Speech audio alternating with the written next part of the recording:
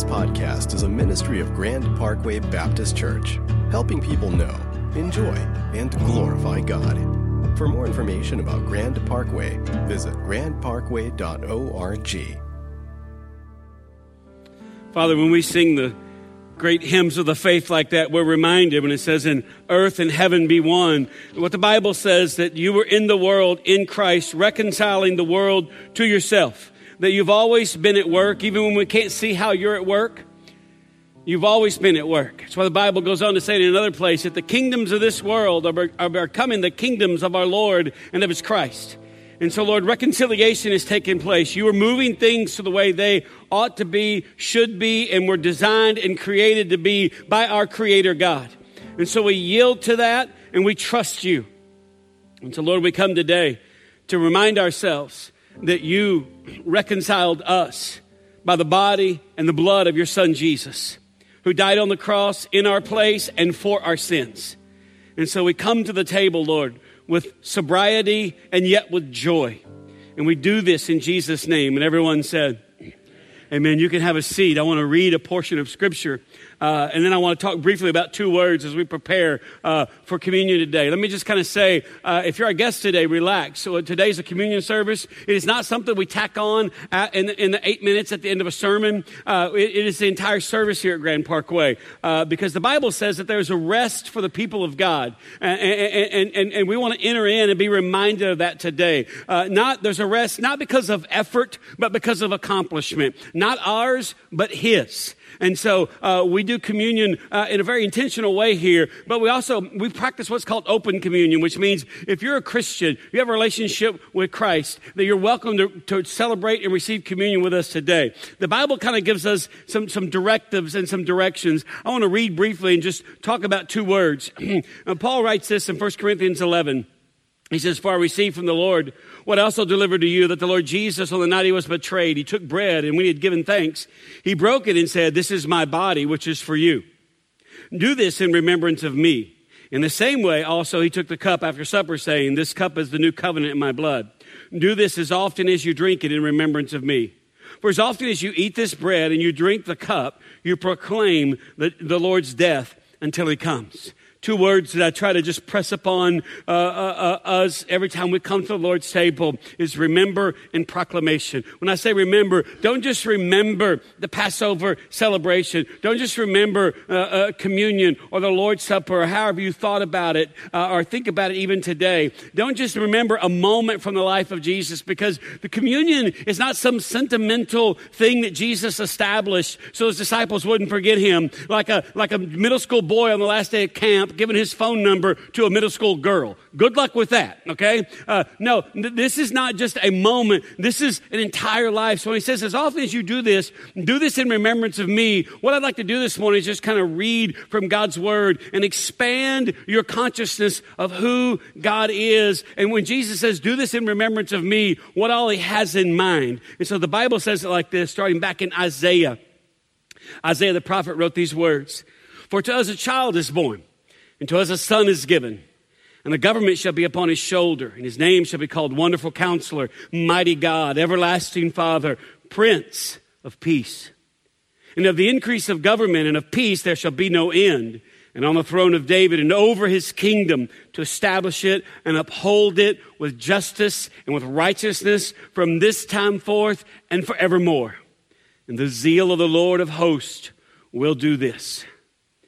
Matthew picks it up and says, "Now the birth of Jesus Christ took place in this way.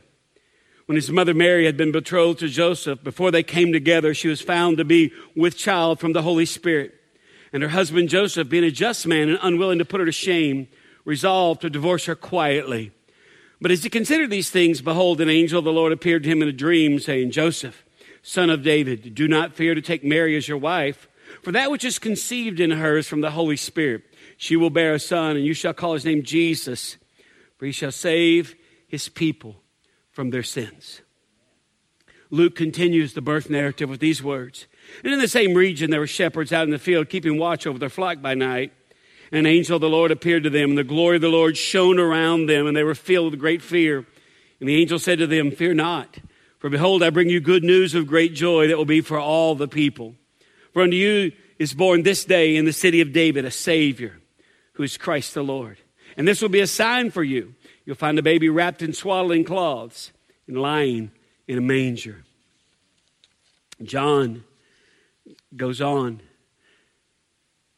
And the Word became flesh and dwelt among us, and we have seen his glory. Glory as of the only Son from the Father, full of grace and truth. John bore witness about him and cried out, "This was he of whom I said, he who comes after me ranks before me, because he was before me. For from his fullness we have all received grace upon grace. For the law was given through Moses. Grace and truth came through Jesus Christ. No one has ever seen the only God who's at the Father's side. He has made him known." Paul writes in Colossians, "He is the image of the invisible God, the firstborn of all creation. For by him all things were created in heaven and on earth, visible and invisible, whether thrones or dominions or rulers or authorities. All things were created through him and for him. And he is before all things, and in him all things hold together. And he is the head of the body, the church. He is the beginning, the firstborn from the dead, that in everything he might be preeminent. For in him all the fullness of God was pleased to dwell, and through him to reconcile to himself all things, whether on earth or in heaven, making peace by the blood of his cross. And you, who once were alienated and hostile in mind, doing evil deeds, you he is now reconciled in his body of flesh by his death, in order to present you holy and blameless and above reproach before him. If indeed you continue in the faith, stable and steadfast, not shifting from the hope of the gospel that you heard, which has been proclaimed in all creation under heaven, and of which I, Paul, became a minister." Back to Isaiah the prophet, who has believed what he has heard from us, and to whom has the arm of the Lord been revealed. For he grew up before him like a young plant, like a root out of dry ground. He had no form or majesty that we should look at him, and no beauty that we should desire him. He was despised and rejected by men, a man of sorrows and acquainted with grief. And as one from whom men hide their faces, he was despised. And we esteemed him not. Surely he has borne our griefs and carried our sorrows. Yet we esteemed him stricken, smitten by God, and afflicted. But he was pierced for our transgressions. He was crushed for our iniquities. Upon him was the chastisement that brought us peace. And with his wounds we are healed. All we like sheep have gone astray. We have turned every one to his own way. And the Lord has laid on him the iniquity of us all. He was oppressed and he was afflicted, yet he opened not his mouth. Like a lamb that is led to the slaughter, and like a sheep that before its shearers is silent, so he opened not his mouth. And finally, John. After this, Jesus, knowing that all was now finished, said to fulfill Scripture, "I thirst." A jar full of sour wine stood there, so they put a sponge full of sour wine on a hyssop branch, and they held it up to his mouth. And when Jesus had received the sour wine, he said, "It is finished." And he bowed his head and gave up his spirit. When Paul records, or Jesus said at the Passover feast that night, when he said, "As often as you do this in remembrance of me," it's not a moment. It's this majestic life that we're remembering this morning. Second word he says, "As often as you do this, you proclaim the Lord's death." And so until he comes, in just a moment, if you leave your seat and you come to one of these 3 stations in the front or the 2 in the back to receive and remember the body and the blood of Christ, will you come to celebrate that? What you're proclaiming is the Lord's death. What you're saying is that I am by nature such a sinner that the only way I can be forgiven is Christ had to die in my place and for my sin. And so what you're saying is, yes, what the Bible says about me is true. I have sinned and fallen short of the glory of God. But, and hear this, we don't grovel today. We don't grovel. We don't come like, "Oh, I'm just a worm in the dirt." No, you're the sons and daughters of God. So there's a twofold proclamation. We say what the Bible says about me is true, but you also proclaim this, that what the Bible says about Jesus is true as well. Therefore, because what the Bible says, that he was a true sacrifice, a sufficient sacrifice, what you're saying is that his death is sufficient, but it's also satisfaction for my life. So by your coming today, you're proclaiming the Lord's death until he comes. And what you're saying about his death is that his death was sufficient for your sin. And that is to be celebrated. Not mourned, not sad. It's not to be whimsy, and it's to be soberly joyful. The death of Jesus. That's why we remember the body and the blood. We do not believe in transubstantiation. It does not become the body and the blood. The Bible doesn't teach that. It's a symbol that represents and reminds. And our prayer today is that it reorients you around the sufficiency of God in your place for your sins. Sin no longer has power over you. You're free. One of the things that the Bible says is that before you come to the table, we are to examine ourselves.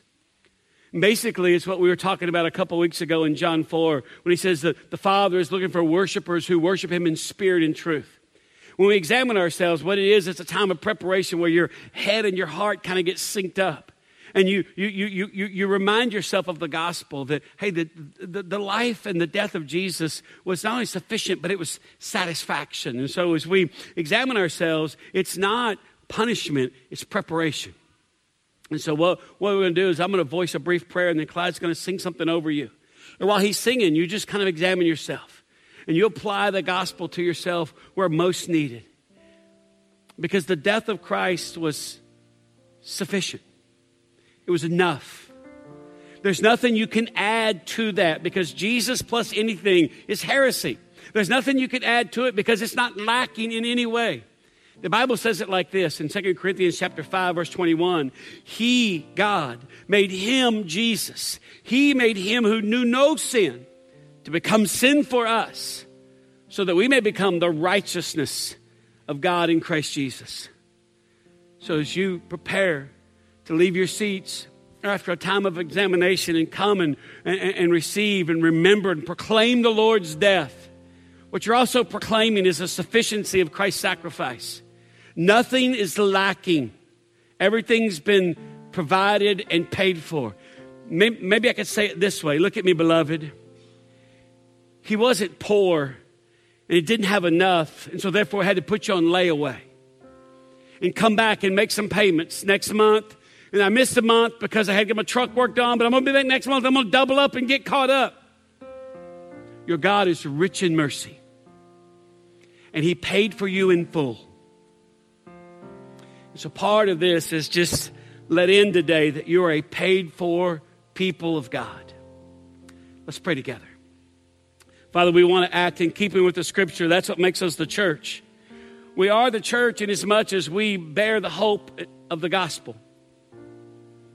And so, Lord, we come today to remember your sacrifice and the sufficiency involved in it. We come to say thank you. And we come to proclaim your death. Not just our sin, but the sufficiency of your death in our place for our sin.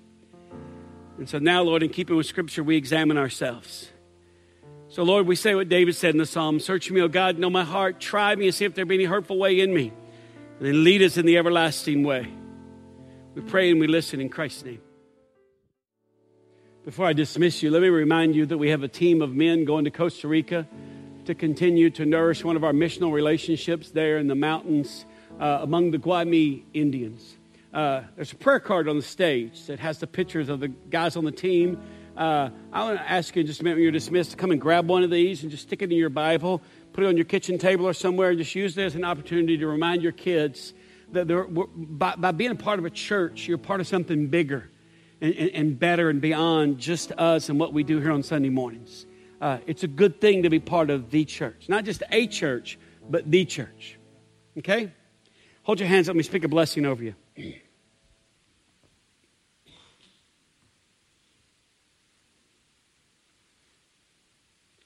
Because your God is rich in mercy, he did not have to put you on layaway. He paid for you. with a full knowledge of your absolute capacity to put it in the ditch on any given day. He paid for you anyway. Depart now and enjoy what you enjoy today, but don't be mastered by any of it. In the name of the Father, the Son, and the Holy Spirit. Amen. Bless you. You're dismissed.